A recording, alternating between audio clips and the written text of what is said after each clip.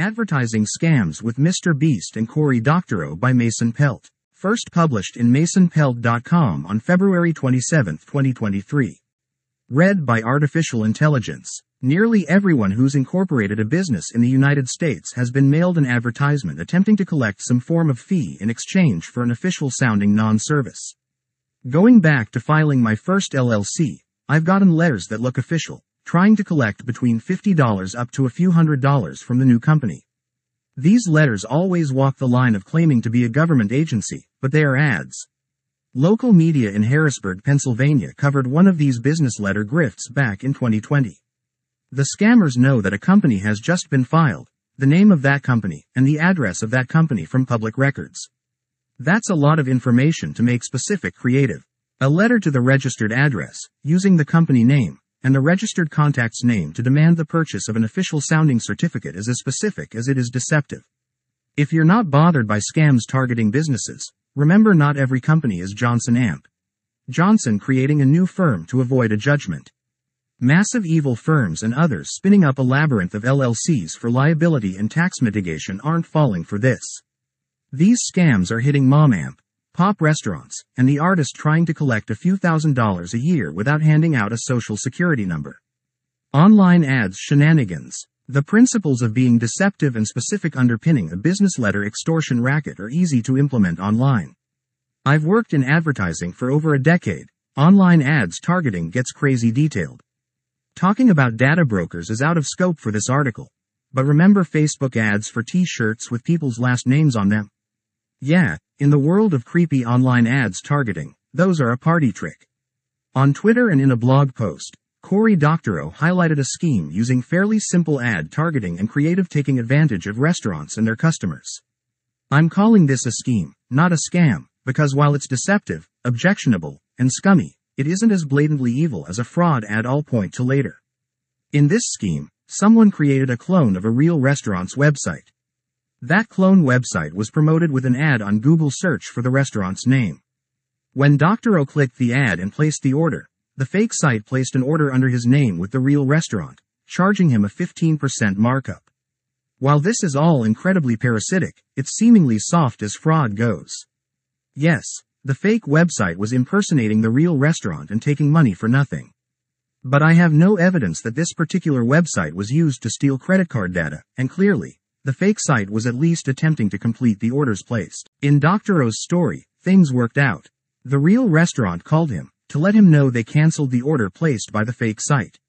Even reputable food delivery companies like DoorDash, Grubhub, and Postmates have all scraped restaurant menus from the internet, adding them to the respective delivery platform without permission.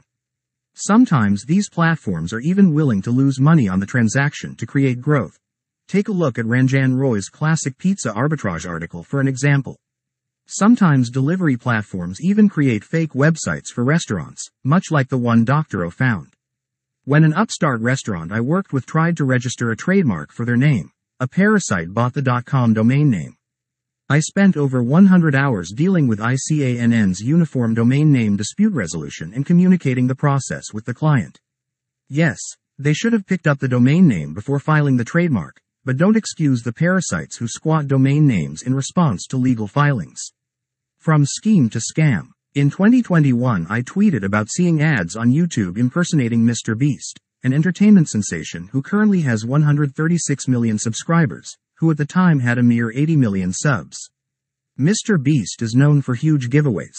Collectively, his videos have given away many tens of millions of dollars. The YouTube ad shows Jimmy Donaldson, the face of MrBeast, claiming to give away $10,000 sign to every person who visit this page. Sick.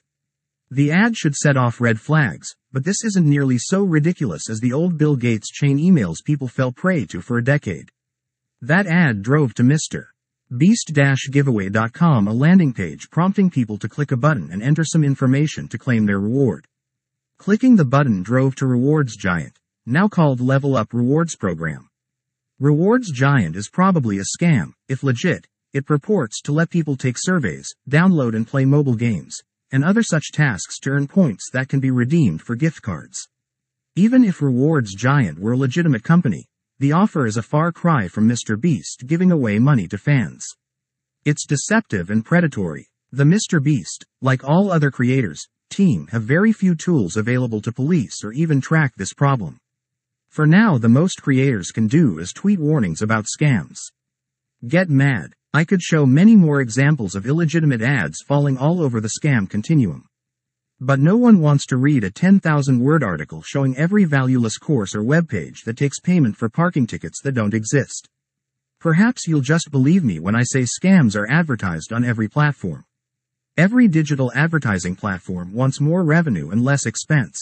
Policing ad quality is an expense, whereas advertising, whether the purpose is legitimate or not, generates revenue. Only when the economic incentives shift due to public outrage, demands from large advertisers or investor pressure will the companies in a position to stop advertisements of scams do something.